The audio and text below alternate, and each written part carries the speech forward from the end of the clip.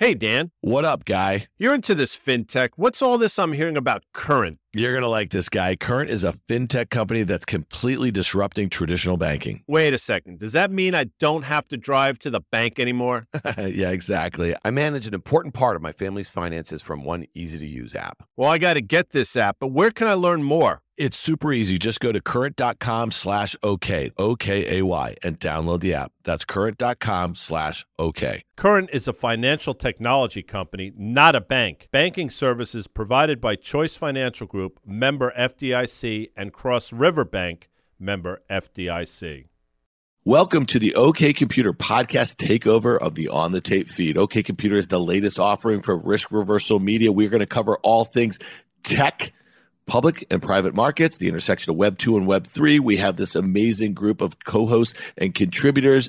This is going to be in the On the Tape feed for a short period of time. So please follow OK Computer in your podcast stores so you get new episodes every Wednesday on your phone. Thanks. All right, welcome to OK Computer. I'm Dan Nathan. I am here with my co-host Rick Heitzman of First Mark Capital. And here is actually a pretty amazing flex here. We asked Josh Wolf of Lux Capital if he would come on this fine podcast, and it was a pretty good flex. He was like, well, you know, let's do it from my fine offices here. So Josh, you are hosting us for OK Computer. Thank you very much, and thanks for joining us. Thank you for having me. I'm playing on a away game here. Yeah, this a is little good. bit. But so we'll know if you got the right jersey. We're all wearing black. You know, I black actually all the took off time. my black t-shirt because, like, looking at you, I always, like, every person that we interview, I always go look on their Twitter, and you're basically, that's the uniform, that's your uniform, and I was wearing that same uniform, so I just thought I'd change it up a little bit. New York VC uniform. Yeah, well, here's the thing, New York's VC. So you guys both started VC firms 20 years ago in the kind of aftermath of the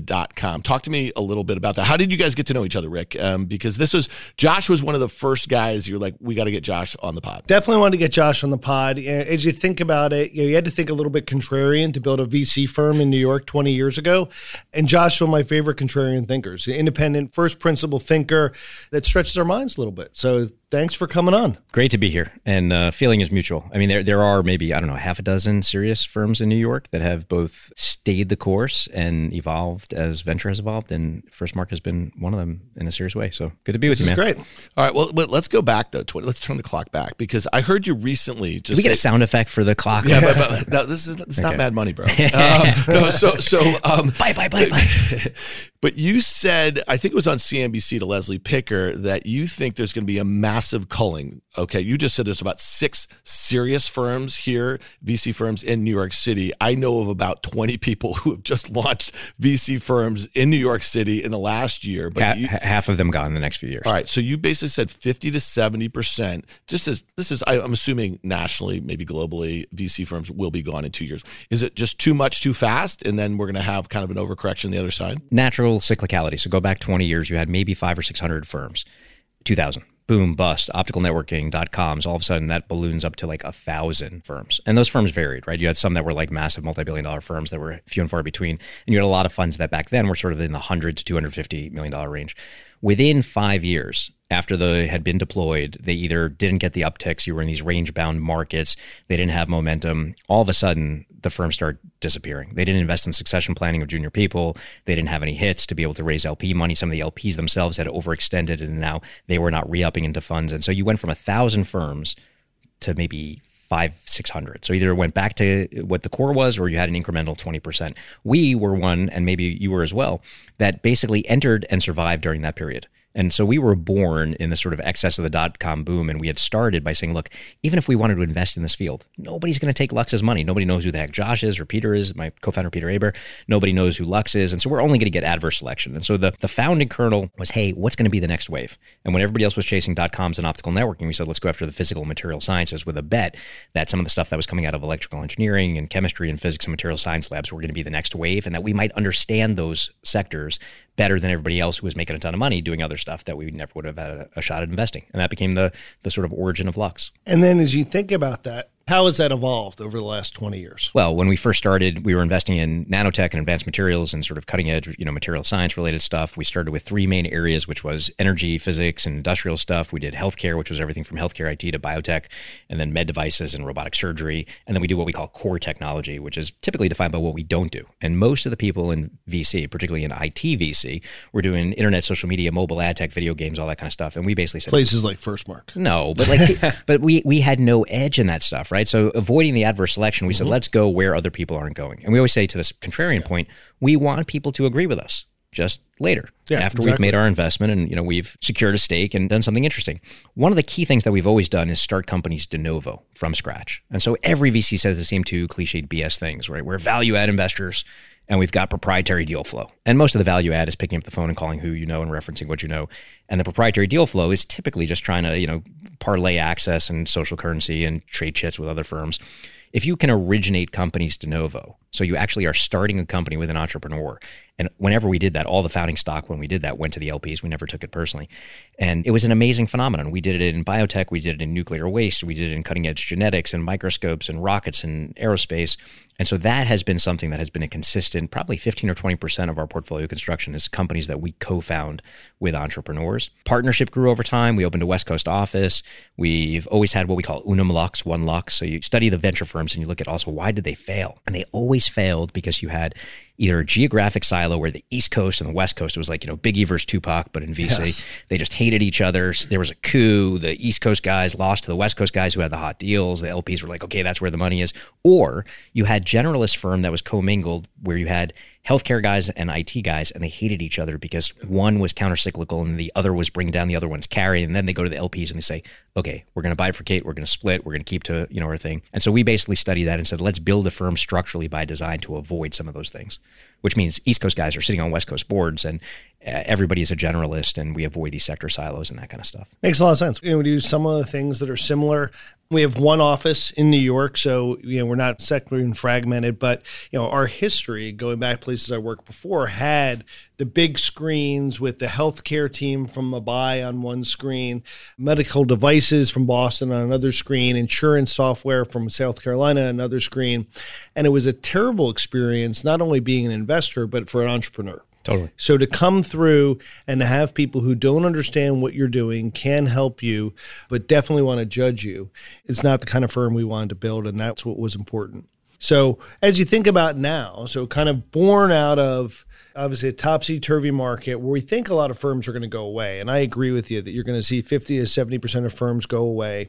And the interesting thing in the 01 to 03 era, it wasn't what you perceive as the worst 50 to 75% of firms, but probably like the top 5 firms in Boston all evaporated. Well, in some of these cases, people were calling in rich, right? Yep. And so they had made a ton of money and they were like, wait a second, we just went through this amazing 5, 7, 10-year period from 96 to call it 02. And we just made a ton of money. I mean, the guys that behind Akamai and, some of the networking infrastructure. And so they're like, do we really want to sit in these range-bound markets and then have to wait another 7, 8 years for another bubble and a generation that forgot the last one's lessons? Like, let's just hang it up, right? Yeah. Some of the firms said, we spent 20, 30 years, like you look at Battery or some of these other that became a little bit more institutional. They invested in the institutionalization, hiring a series of people that went from analysts to associates to principals and partners. They had economics in the firm. And so I think, again, it's a question of, are you a boutique partnership? Do you have your name on the door? Or are you trying to build some institution that transcends you and maybe you have some trailing economics over time? And I just think that the current market moment, you have a bifurcation, what I've called the minnows and the megas. The megas are what really began as like the SoftBanks and some of the very large crossover funds, but you've seen a natural evolution of people like Andreessen, NEA, General Catalyst, General Atlantic that feel like, and in some cases now are evidenced to be following the playbooks of KKR, Apollo, Carlyle, Blackstone, TPG, eventually getting $50 to $80 billion plus under management so that they can sort of go public. And they'll build lasting institutions. The thing, if you remember, right pre-crisis, was all these things were becoming these financial supermarkets, where they were doing credit and equity. And so some of these firms are going to emerge into that. The minnows at the complete other end are these individual sole GPs, that were at a Pinterest or a Twitter, and they have super connected networks of entrepreneurs and engineers that are starting the next company, and they've got access, and they convince NLP, hey, give me some money. And so they sort of, have a sole person, almost a large family office that's supplemented. Then you have smaller groups that, do the same sort of thing. We're seeing some of those people start to approach us and other firms saying, hey, could we join the platform? Because they're starting to look for cover, realizing that if they were seed or Series A investors, now they're going to be in this valley of death for a while, hoping that the kindness of strangers that was in very rampant provision over the past few years is now drying up. And they're like, okay, shit, we got to make sure that we've got follow-on capital. To that point, though, what's different, I guess, 20 years on right now is the amount of capital. If you look at the percent of investable capital as it relates to alternatives is so much bigger right now, right? So you said 20 years ago it was about 1,000 firms, and it was probably like not a huge number being allocated towards VC or tech VC in particular, right? So think about it now. We have this situation where rates, no matter where they go in the next year or so, they're still going to be abnormally low in historical terms or so. So you have all of this money in pension funds and all these other huge pools of capital that need to chase return. Is there a chance that it's kind of different this time, especially as you think about these companies institutionalizing, becoming the mega? They all want to go public. They've all changed their kind of bylaws so they can do all these different sorts of things. I'm just curious whether that some of those massive trends are kind of here to stay in venture, and maybe it's just, I don't know, it's some kind of bastardization of what happened with crossover over the last 10 or so years. Of course, this time is different on the most dangerous words, but I do think that you will have a structural change in the size of the firms. I think there's a natural progression when they get larger. I mean, your last fund was $1 billion, most recently raised. Our last, year was $1.5 billion. Funds are sort of ranging in this larger scale. It was very rare 20 years ago that you would see $1 billion plus funds. So you have lots of $1 billion funds. You have some $4, $5, $6 billion funds, let alone, the giant megas. So I still think that there's going to be this bifurcation, and you're going to have a shrinking. Now, today, I think there's somewhere between 18 and 2,200 new firms, in total. And so to see that go to 1,000 would still be a doubling of the number, the N of firms that existed 20 years ago. I just think that consolidation in any time when you have rising rates, increasing scarcity of capital is going to be the name of the game. So when do you think the first VC firm goes public? I think GA filed, General Atlantic filed. So if you count them, I mean, that was originally really almost like duty-free capital that, yes, exactly. Chuck Feeney that parlayed into I think there was only 8 LPs until a couple of years ago. Right. And incredible group of people, Anton Levy and Bill Ford. I mean, and they've built a great business and do really interesting and smart deals. So I think that there will be a wave over the next 2 years when people find that moment that they say, okay, now's a time where people want some stability and, a large asset manager with predictable revenues and some participation in whatever economics they have. And I would put 60 to 70% odds that in the next 3 years, at least 3 of those firms that I named before are public.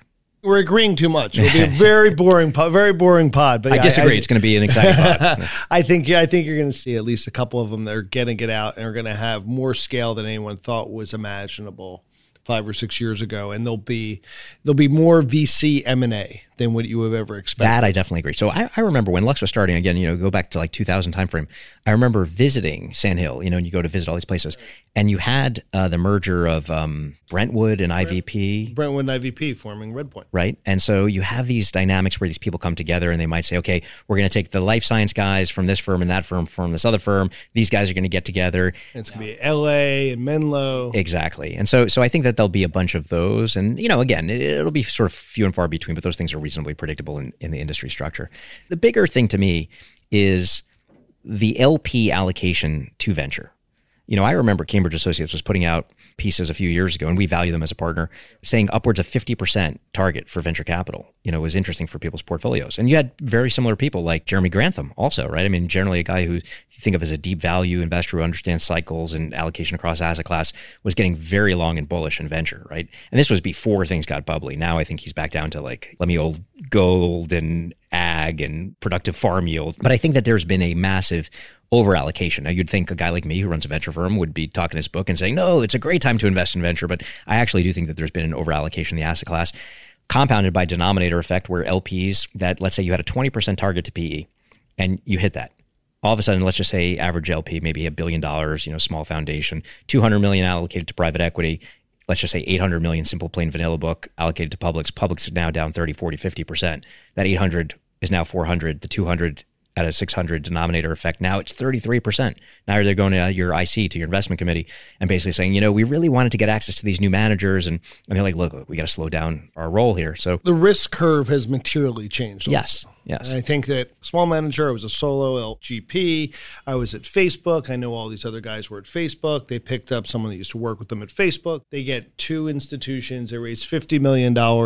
They think they're on their way to 500.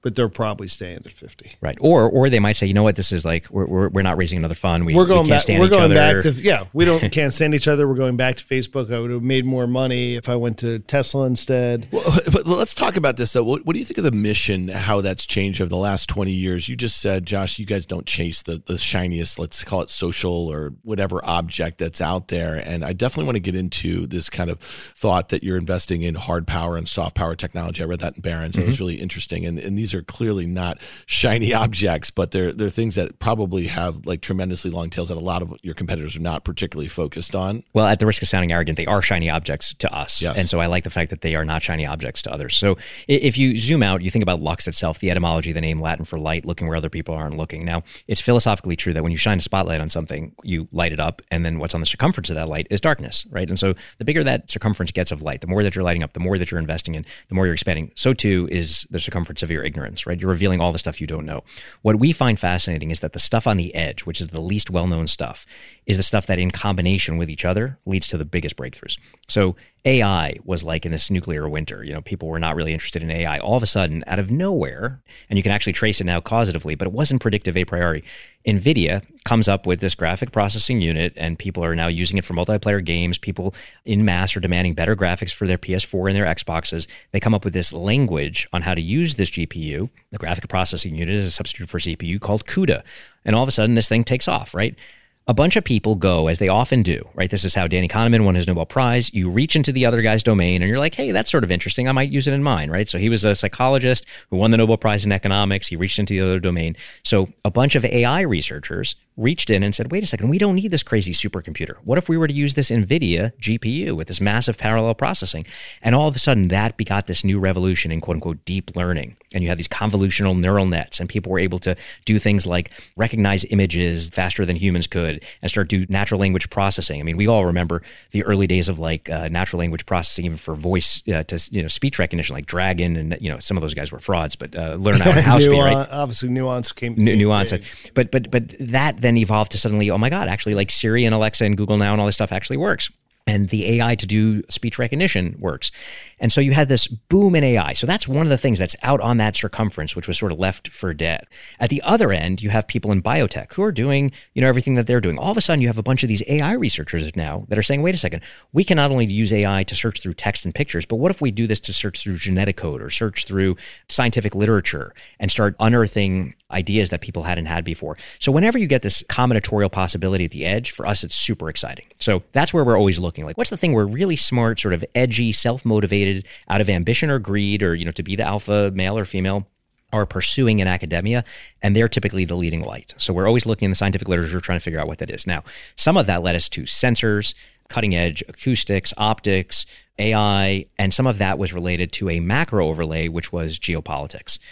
We love investing in areas where there are a reasonable probability. I always love this of Jeff Bezos. He would say, I have no idea what technology is going to matter in 5 or 10 years, but I know that people are going to want more choice, lower prices, more convenience. So directionally, I'm just going to invest in stuff like that. I know that the world over time is going to become as unpredictable, if not more so, as it is today. There's going to be more uncertainty. There's going to be greater demand for uncertainty and control over the world, and people are going to want technologies for that.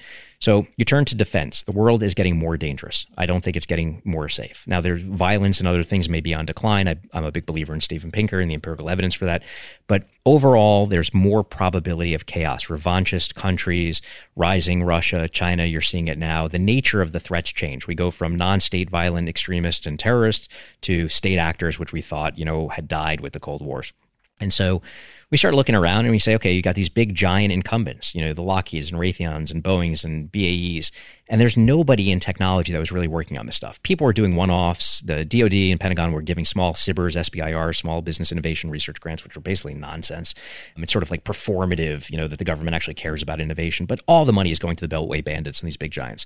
Along come 5 founders, and they basically are like, we're going to take cutting edge Silicon Valley technology, which is eclipsing what the military is making itself. We have this conception that the military has these secret labs like out of James Bond, where you got Q that's coming up with this. Yeah.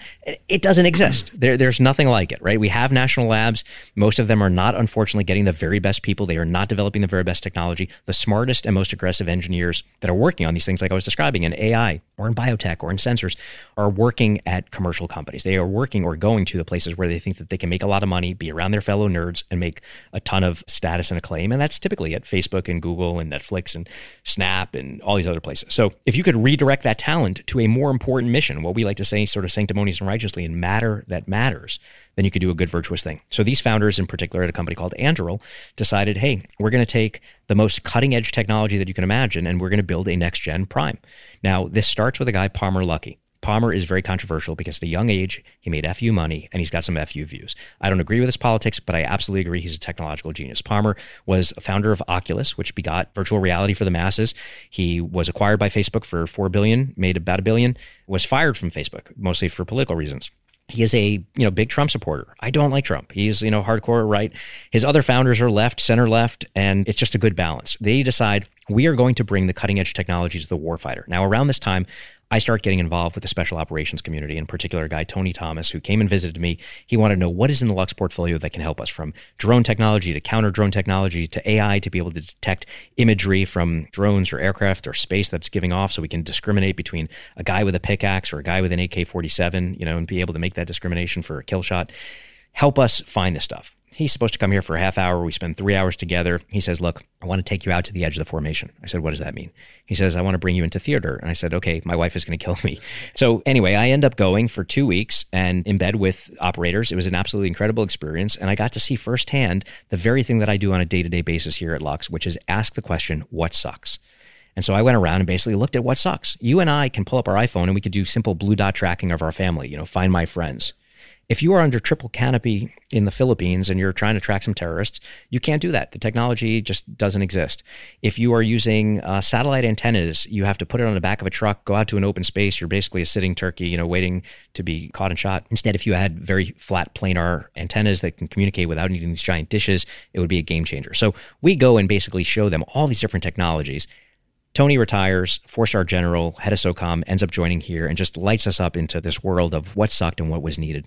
We become big investors in Anduril. Anduril now is actually a really important company, not only for, I think, the future of American defense, but as a theme for investors. It's what I call the consolidators. They now have over $1 billion of cash on their balance sheet, and they are starting to acquire companies and win contracts in a big way. So they represent one of the kernels of what you were talking about before, which is hard power.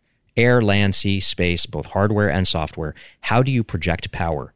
Because truly, if you want peace, you do it through strength. And I think increasingly we have ceded that to other countries, where in the US for 2 generations, we talked about the military-industrial complex. This was a taboo thing that we were warned about.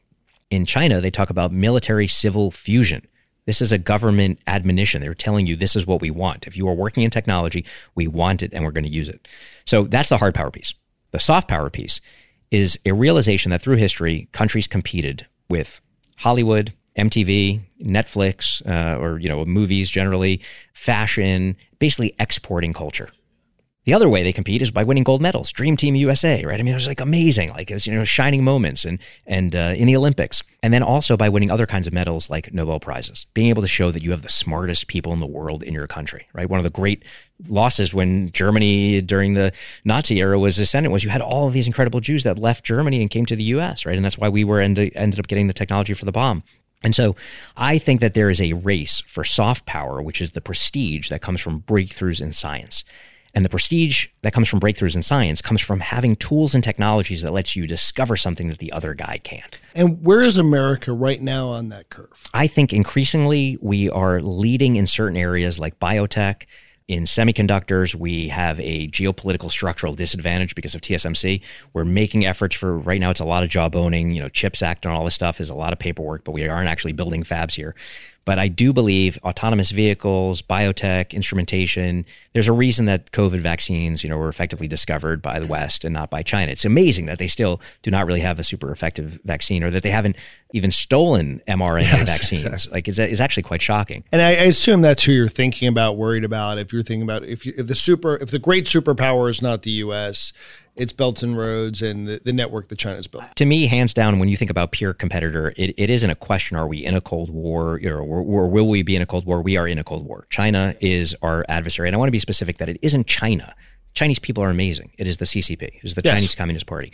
This is a fascist, totalitarian, suppressive. And I understand, by the way, it is also an effective government that can build stuff and orient a country. Very quickly and very efficiently. But this is our major threat. And I had hoped that this was actually going to be a regalvanizing threat to make the United States united again and not untied.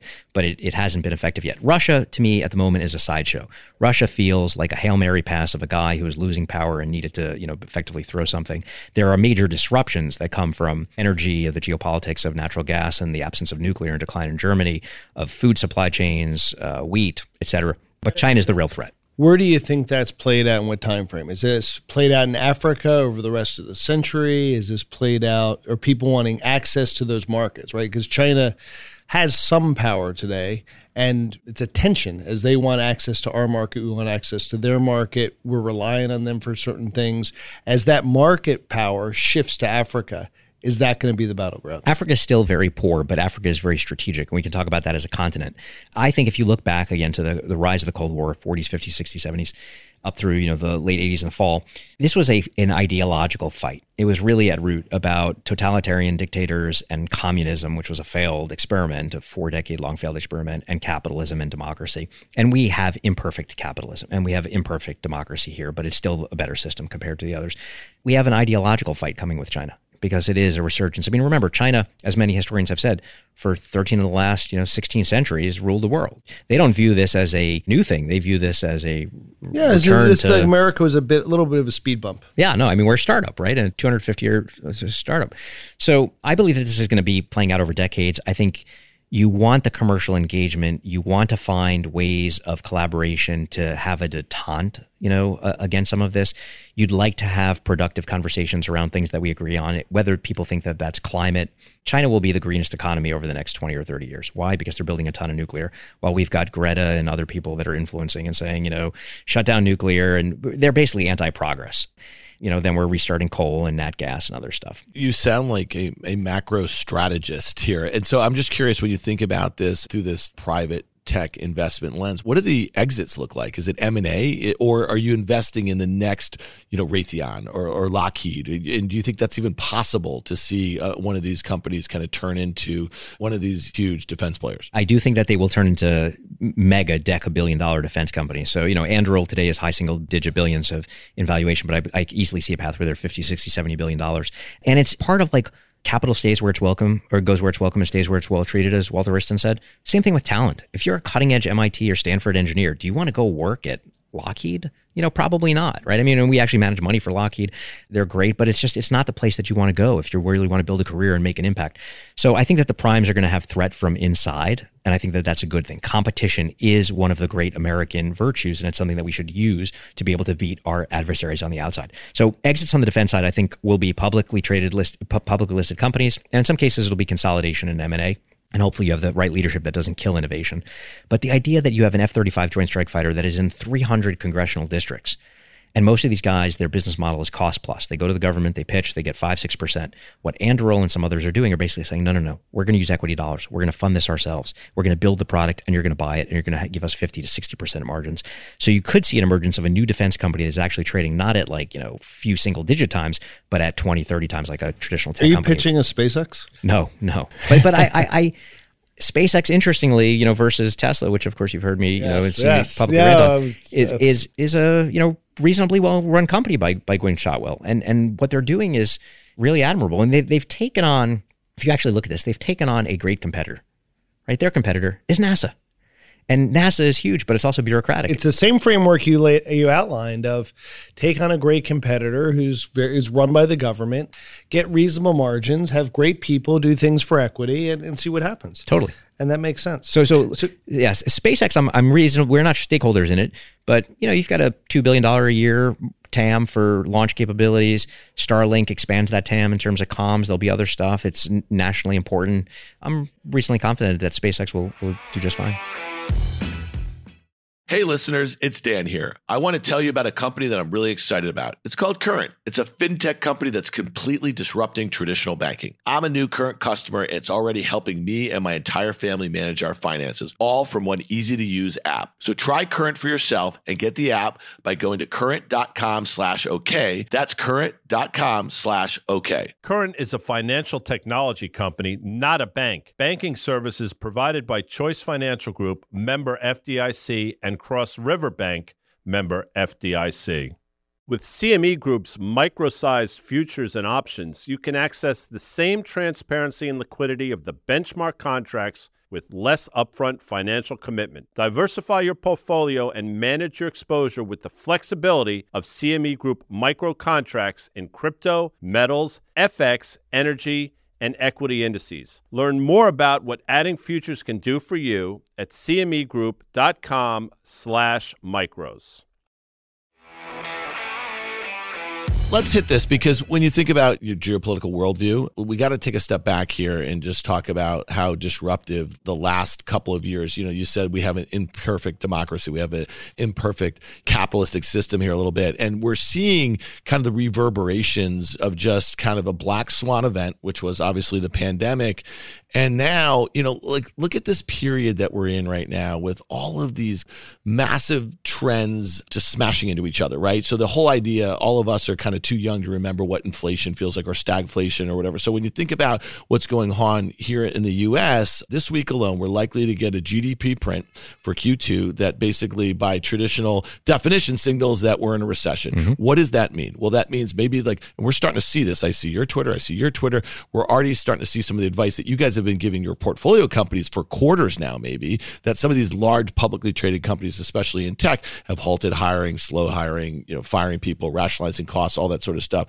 So the likelihood that this gets worse before it gets better, with interest rates continually going higher a bit, maybe Fed funds tops out at 3.5% or something like that. I do think it's fascinating right now. So we have this Fed meeting tomorrow. By the time the listener is getting this, likely to raise 75 basis points. Yet the 10-year U.S. Treasury yield is trading at 275. So we have this inverted yield curve, right? We have risk assets that are rolling over, stock market, housing. There's other things that, like if you look at commodities across the board, the thing that they were fighting was inflation. Yet we've seen most commodities, industrial, ag, all that stuff come in about 30% from their highs. And then you say to yourself, all right, what the hell's going on here? Because we could find ourselves in a really hard return environment. The last piece of this whole economic picture that we haven't seen, one of the reasons why a lot of people think we are not in a recession right now, is we have not seen unemployment tick up. We are at pre-pandemic lows, which were 40-year lows at 3.6%. I suspect that's coming to a theater near you. Josh, curious how you think we get out of this economic period, because it really feels like we are in a stagflationary environment. Okay, so my best stab at this is a few things. One, a few quarterly letters ago, we called it biflation. And it was a basic neologism to basically say that we're going to have a bifurcation of inflation. All of the consumer discretionary stuff, all of the upper middle class stuff, everything that was pulled forward from 3 or 4 years where people basically turn their home into a 3 or 4 star hotel. All that stuff is going to see massive inventory builds at the sellers. Even if they think that it was an aberrant, uptick on a secular demand line, they overorder on inventory. You're going to see liquidations over time, and you start to see that with Peloton, with Nike, with Under Armour. You're saying with Walmart, with Target, it wasn't just the niche providers. Totally, and it wasn't even to the high end providers. Now It's starting to tick down exactly as you just said to Walmart and Target at all. So that is deflationary, right? You are dumping inventory. Okay, the inflationary stuff. It is difficult to tell how much of this is geopolitics, how much of this is supply chain, how much of it is actually just Fed policy, which is food and fuel in particular. But the poorest are getting hardest hit the worst. Now, I have heard from folks that were Fed governors that are friends with Powell that the number one thing that he wants to do is basically be seen as Volcker. He wants to slay inflation. Now, inflation is an abstract thing. It is, poorly measured. We've got statistics and numbers that tell us what it is. Most people are feeling it in their wallet, but particularly poor people, right? And so there is this sort of double-edged sword of, do you kill inflation and do you kill poor people? Because people that had $400 or $600 or less in their bank account, that everybody knows they can't afford basic medical bills, suddenly are seeing doubling or tripling of their mortgages, their interest payments, cable bills, everything else is increasing. And so suddenly they're being squeezed really hard. Middle class, I think, is going to be bifurcated even more, where the super rich are going to be just fine. You're going to have more ire against them, just like you did in Occupy Wall Street 15 years ago. But I think there's going to be an element of the middle class that is over-indebted, overspent, and just going to start to be part of the lower class. So there's going to be sort of a further skewing of the middle class. Housing is another area where you've got now an abundance of housing that have been built over, but record low in affordability with rising rates. And so all of this to me just speaks to chaos. If I was the Fed, I think that they were too late to act, and now I think they're actually acting too intensely. That sounds like somebody that's talking their book, hoping for a bubble. You had absolute inflation for at least 5, 6, 7 years in assets. But now you're going to have the reverse wealth effect because so many people were induced into the market. So many retail people, whether that was meme stocks, crypto, ARK, all the ETFs, all that capital is gone. And if you're young, if you're under 37 years old, the last crisis you experienced 15 years ago at 22, graduating college, was the credit crisis. Most people, unless I'm 44, they didn't experience the dot-com crisis in 2002. He's calling us old. Yeah, exactly. He was looking at you. But I just think that people are in for a world of hurt, and that how long does it last? I think the Fed reverses. I mean, look, I thought that they were not going to go as aggressive as they have on raising.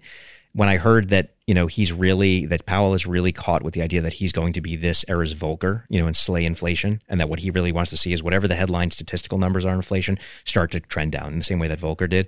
I think he's going to push us. He's pushed us into a recession. I think we're starting to see the signs for it.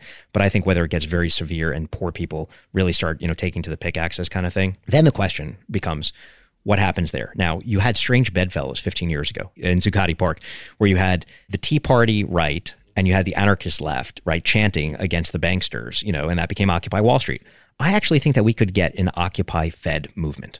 The Fed is abstract enough. It's got the symbols of power. Huh? It's called MAGA. Well, but you need the left here. And the left is basically like, this guy screwed our bank accounts and screwed our crypto and screwed our meme stocks. And so you get the apes and the amplification of social media, which didn't exist 15 years ago like it does today. And I actually think that you have people that go Occupy Fed, and it ends up being bullish for two things in the next 2 years. One is crypto for the neo people, right? And one is gold for the old gold bugs. And I think you have this bifurcation that against a strengthening dollar today sees people basically rallying for crypto of some kind. And well, that's only pillar of the bull case left for crypto right now is that the Fed pivots and starts to devalue again. I mean, that's pretty simple. It's interesting that Bill Ackman of Pershing Square had a tweet thread today on Tuesday saying almost exactly what you just said, is that notion that is becoming, I think, kind of somewhat prevalent among market participants, is that the Fed will pivot at some point. Fed Fund Futures is already pricing in cuts next year. And so that very notion that everyone's comfortable with a pivot that's going to happen in 2023, where Fed Funds tops out just below 3.5%, is the thing that doesn't slay inflation. Because if you know what's going to come around the corner, and all you have to do is look at a chart on FactSet or Bloomberg of the 10-year U.S. Treasury yield or Fed Funds 30 years out, it's upper left, bottom right. And just because we've come off of the zero bound, which no one thought we ever were going to do, we stuck our head above it, we're going back below there, because all of the sovereign debt that's been accumulated, all the debt all over the place that's been accumulated during this funky period, including the consumer debt, and the savings rates going down for the consumer. Rates can't go meaningfully higher, and you will have that chaos. If we did have interest rates anywhere near what our parents were dealing with in the 70s, that sort of thing, of the mortgages that they had. So again, it's one of the reasons why, to your point, it's maybe more subtle than a movement in Zuccotti Park or something like that. It's this, they continue with these dovish folks, you know what I mean? The other thing I'll just say about inflation is that before the situation, it's not a black swan, we could all see it coming, Russia's invasion of Ukraine and the situation as it relates to, let's say, natural gas and Europe's reliance on it. I know that you've been very vocal about, kind of the mistakes that were made with Europe as it relates to nuclear, okay, but also with wheat. Before that invasion, all of that stuff was going to revert to the mean as far as the post-pandemic thing. If you think about how far we overshot, during 2020, early 2021, we overshot late 2021 into 2022, it was all going to come back. Is that fair? Well, I mean, you're basically saying that the Fed overreacted because there were so many knobs and dials that they just, like every other reaction, was an overreaction. Like Josh said, they were super late. Too late. Dogmatic, too. Too blunt. The thing that we've talked about before, Josh, I think it's interesting, is one element of this employment.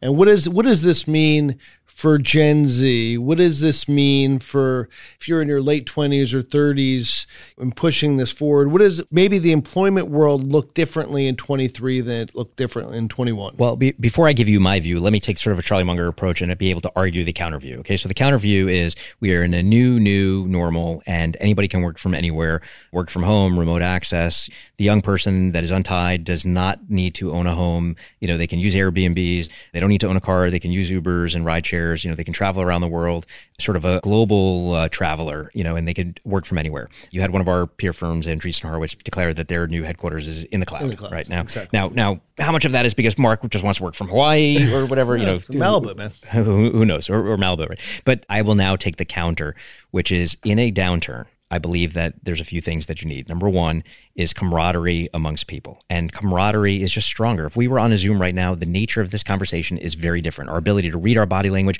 interrupt each other, the absence of latency. Technology is great, and Zoom has changed a lot of things. And it's great. It's great for the environment. It's great for productivity, but it's not great for human connection. It just isn't.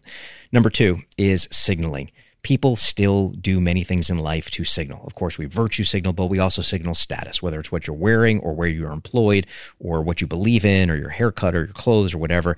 And today, if you are a techie or a crypto guy or whatever, you can wear whatever you want and nobody really cares, right? You're gainfully employed. Nobody knows if you're a billionaire or a millionaire. Dan didn't get the black t-shirt. He's still wearing black, though. It works. He looks good. So I actually believe, this is my contrarian view for the fall, 2022. Fall 20, so 6 weeks away. Making a call, okay? Suits. Suits are back. This is the fall trend. People are wearing suits and ties. Why? Because you are signaling you are gainfully employed. Because I do think, going to the employment question, you're going to see mass layoffs. And I actually think the layoffs are going to hit the middle class the hardest. I think if you are lower class, if you're a blue-collar worker, I actually think demand's going to be really high for your labor. Demand's been fantastic for any kind of service industry which and is manufacturing. Both necessary, and it sucks because they're also the people that are getting hit the hardest with food and fuel. Okay. Yes. And indebtedness. But I think that other people that were living fat and bought their second vacation home and spent all this money and built out their home, all of a sudden they're like, shit, I'm now losing my job, or there's a pay cut, and they are actually increasingly happy to keep their job. Now, you're hearing all and seeing all the headlines about job freezes, and then you're going to start to see layoffs. And this is the same thing. In our world, going back to venture capital for a second, the first thing that happens is a company does an extension to a round. They add a little bit more money. The next thing that they do is they add some preference or structure for existing investors to induce them positively. Then you have a pay to play to punish the people that aren't participating. Then you have a down round, and then you end up with a recapitalization. Okay, translate that to human nature. First thing you do is, you know what, I'm going to come into the office a few days a week. And then you start dressing a little bit more proper to show the reverence for the appreciation that you are not one of the ones that are being laid off. Then you start You're part of the tribe. Yeah, exactly. And so I actually think that this is just natural social primate human evolution. You are going to see people respect for the jobs that they have, grateful that they haven't been let go or fired out of just a logical necessity of some of these companies to save money. And you're going to see the return of suits. So, you know, that old SNL skit of Joseph A. Banks where they were using the suits by the dozen to clean up messes, whatever. Joseph A. Banks. All right, before you kick us out of here, because it is him kicking us out of here, it is his room here, I want to get your take on the stock market really quickly here, because, Rick and I have been talking about this. I am long the stock market. It's going to be around for a long time. Fair enough. Yes. Hot take right here. Josh Wolf said it. Listen, but we've been talking about these kind of pockets of overexuberance, whether they were crypto, whether it was SPACs, whether it was meme stocks. I mean, the list goes on. And all of us who've been around a couple cycles could see very clearly that this was a bubble. It was going to burst. No one knew when or how, but you could identify how the things started to kind of stack up to make its way into. Listen, the S&P still closed at an all-time high last year, right? As there was dozens, if not hundreds, of stocks that were down 30-40%. Now, a lot of those stocks that have been correcting, or a lot of these sectors, are down 60, 70, 80%. Okay. And these, again, are things that we can look back 20 years from now, but it took almost 2 years from the highs in March of 2000 in the NASDAQ to the lows in late 2002. And that was actually excruciating if you think about it. So we've had this crash under the hood in a lot of high valuation, high growth, kind of interesting things if you're putting your VC hat on, I guess, a little bit, but taking it out 10 years from maybe your seed investment, they're just lights out. They're never going back to those highs for all intents and purposes. Now, I'm finding some really interesting value right now, and I think it's a really interesting period to dollar cost average into a Snap that's down 80% or a Shopify that's down 80% or something like that. Curious your thoughts here, because we still have the NASDAQ's only down 25% from its highs. The S&P is only down about 16 or 17%. It doesn't seem like those two major indices really encapsulate all the problems that we've just talked about for the last hour or so. So remember, a stock that's down 80% could still be down. If it goes from 10 to 8, could still go down we another 80%. We saw it with Snap. I mean, Snap Totally. was down 40% in a day last Friday. No doubt about it. Your stats, March 10th, 2000, NASDAQ hits a high, 5132. By October 2002, losses compound daily 78% to 1108. Took 12 years. 12 years. I mean, people think, oh, maybe it'll come back. And, all people have known is BTFD, right, for the past, but by the dip. Took 12 years till November 2014 for the index to recover to the March 2000 levels, including dividends. Adjusted for inflation, that recovery took 17 years. So you went from 2002 to 2017. I mean, that's just insane, right? And I mean, that's an entire generation of lost capital, lost wealth. I think that what is going to happen is you're going to have a range-bound market for the next 2 years. You're going to then have the resurgence of stock pickers. And those famous stock pickers, when you think back 2002 to 2007, so literally 20 years to 15 years ago, respectively, you had long hedge fund investors that were basically Buffett acolytes or Klarman acolytes that truly understand great compounding businesses. They also were great at shorting terminal zeros. They were able to identify the frauds, the fads, the technological obsolescence. You will start seeing headlines in this market when everybody is feeling pain and suffering about this guy or this girl or whoever it was that made 30%, 80%, 90%, and money will flow to them. Why? Because they were short and intelligently so. There's a reason why you see certain Tiger Cubs that are super long growth in a religious way getting crushed, and you see Philippe Lafont and Cotu, actually doing on a comparable basis quite well. He knows how to short.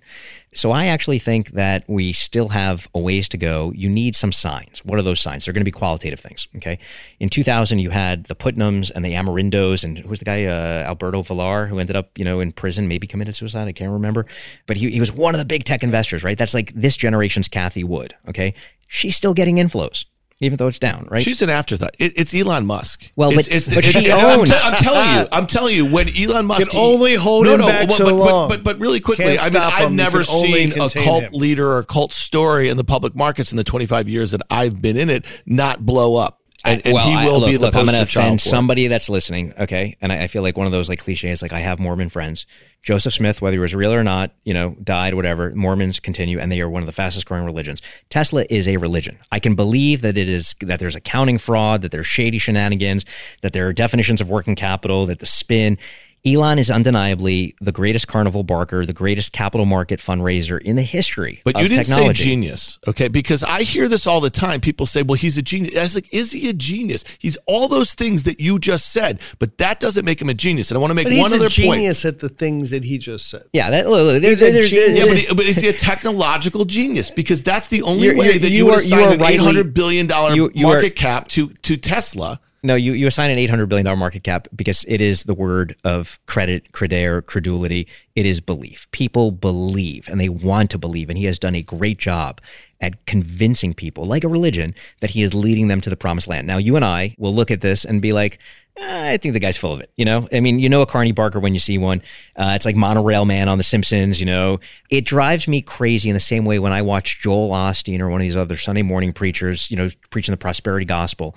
I feel like people are being snookered in. But so far, it has worked for anybody that has believed. So it doesn't matter what I say about their calculations of working capital. It doesn't say what about warranty reserves, about any of the kind of... By the way, on Twitter, one of the most amazing things, this was a great phenomenon. One of the most widely followed tweets that I saw trending the other day, it literally said, and I thought it was a joke, what is EBITDA and why does it matter? Okay. And so you're going to have an entire generation of people that are learning basic accounting. And I remember that happened, by the way. The best book that you could buy between 2000 and 2002 was like Financial Shenanigans or Graham and Dodd or, all the stuff that was Buffett and Munger-esque. And so you'll go through the same phenomenon. Elon has built a cult. He has built a belief. Some of it are using tactics of promise the future. It is identity building. People have associated. They are branding themselves. They are getting tattoos, and he has created a brilliant us versus them. The us versus them of the upstart David versus the Goliath of the automakers, Big Auto or Big Oil. It is the upstart, stock promoter versus, or, CEO versus the short sellers that want to kill us. And every time you create an us versus them, you can solidify your base. Trump has done it. Elon has done it. To me, Well, they it's are really the same important, though. character. Trump lost the White House, he lost the House, he lost the Senate, got impeached twice, and he started a violent insurrection on our Capitol. And I will just say this. I think he's the big loser other than what he's been able to raise, okay? Now, I will say this. The Elon's alt-right turn. By what? I mean, as far as I know, I think Trump is making something like $200 million this year from getting suckers to pay to speak. And that's how he's keeping score. Yeah. Right? Yeah, but I just say this. I just think that there's a couple things going here. This alt-right turn by him, he voted for this woman, Mayra Flores, in Texas in the special congressional election. He said he's going to vote for DeSantis. The people who buy Tesla cars don't vote that way. They don't think that way. They don't believe in climate change for the most part, okay? And now that he's in this battle with Donald Trump, okay, I just don't think it's going to end well, particularly for him at any moment. And then the other thing, one question for both of you, and then we can get out of here maybe, because I'll give you guys the last word. You know, you guys have been in business, you for 25 years, me for 25 years, you a little less than that, Josh, you're a little younger than us. Every single absolute scumbag that I've known in their private life have absolutely been scumbags in their professional life, just matter-of-factly. And vice versa. And this guy seems to take the cake with the news this week. Thoughts? I think the news every week is, look, you had the pedo thing years ago. I mean, that to me was like, are you kidding me? You had the SEC and the fake bio, which is going to trial, in October. The Twitter thing's going to trial. The Solar City thing. I mean, he faked a product literally out of monorail from Simpsons. Like, so far, like the Teflon Don, it has been Teflon Elon. And to me, they are symptomatic of a moment. I'd like to believe that the purge that we saw of art imitating life, imitating art, where you saw WeWork and WeCrashed, you saw Theranos with Bad Blood that became the Dropout, and then you saw Uber, which was more, bad management, not absolute fraud or anything like that. Super pumped. I love that. I think that was a marking of a moment, and it marked the end of an era that arguably began with Social Network, with Facebook, right before their IPO. So you had a 10-year period that Aaron Sorkin started with the Social Network, and that ended with Jared Leto's incredible performance, of Adam Newman as in WeWork. I'd like to think that the last two shoes to drop, and to me they are giant clown shoes, are Elon and Trump. But I don't know how much longer we have for that. Now, will they last a generation? No. But, could it go another few years? Hopefully not. I've taken the under on 2 years that he's the CEO of Tesla. I think he's going to be out probably within a year. I think he's tried to get out of being CEO for Tesla for a long time. And I think that this move with Twitter to, dump $8.5 billion of stock was a stroke of evil genius. I mean, it was a stroke of evil genius. It'll be interesting how the courts, by the way, my prediction here, Delaware Chancery, they will say they've got two cases up against, for the judge. She's going to say he's absolutely allowed to be paid whatever shareholders voted for. He can get hundreds of billions of dollars. And he's got to spend $44 billion to buy Twitter. Yep. I think he wins on compensation. I think he loses on Twitter. So 6 months from now, he owns Twitter. And how many of SpaceX, Tesla, and Twitter, what's the over-under on the number of CEO positions he holds? I don't know. At least one. I'm confident saying at least one. I'll just say, there's no way he actually closes on the Twitter deal, and that's the thing that bounces him from Tesla as CEO and the board, because if you're that board and he's not going to basically, he's got this judgment against him to do this thing. And I also think there's tons of risk to Tesla shareholders. The only way he can get it done, the banks are not going to want to provide the debt or the equity at that point. When you look at Snap, it's got a $16 billion enterprise value. He is the key to the entire complex. I mean, all of it, right? And he has been, again, to his credit, an incredible fundraiser. If he's not there to raise the capital, or for whatever reason, people stop believing in him, that's when the house of cards breaks. But as long as he can continue to fill the tents and get people to tithe as true believers and give money. And so far, they've been rewarded for that. It doesn't matter what the truth is, what reality is, what the fundamentals are. And, for those of us that look with scrutiny or see somebody being duped, it feels frustrating. I've come to accept that the masses are not that bright. And I think Elon has just exploited it in a Machiavellian, immoral way. The rest of us, hopefully, podcast through this, maybe educate a few people. There you go. All right. Well, listen, Josh, thanks for hosting us. Thanks for coming on OK Computer. It's really fun to have you guys together. You guys are two NYC VC OGs. That was a lot of letters back there. With a lot of New York City love. We'll be back. That's the next version. All right. Thanks, guys. You got it. If you like what you heard, make sure to hit follow and leave us a review. It helps other people find the show. We also want to hear from you. Email us at contact@riskreversal.com.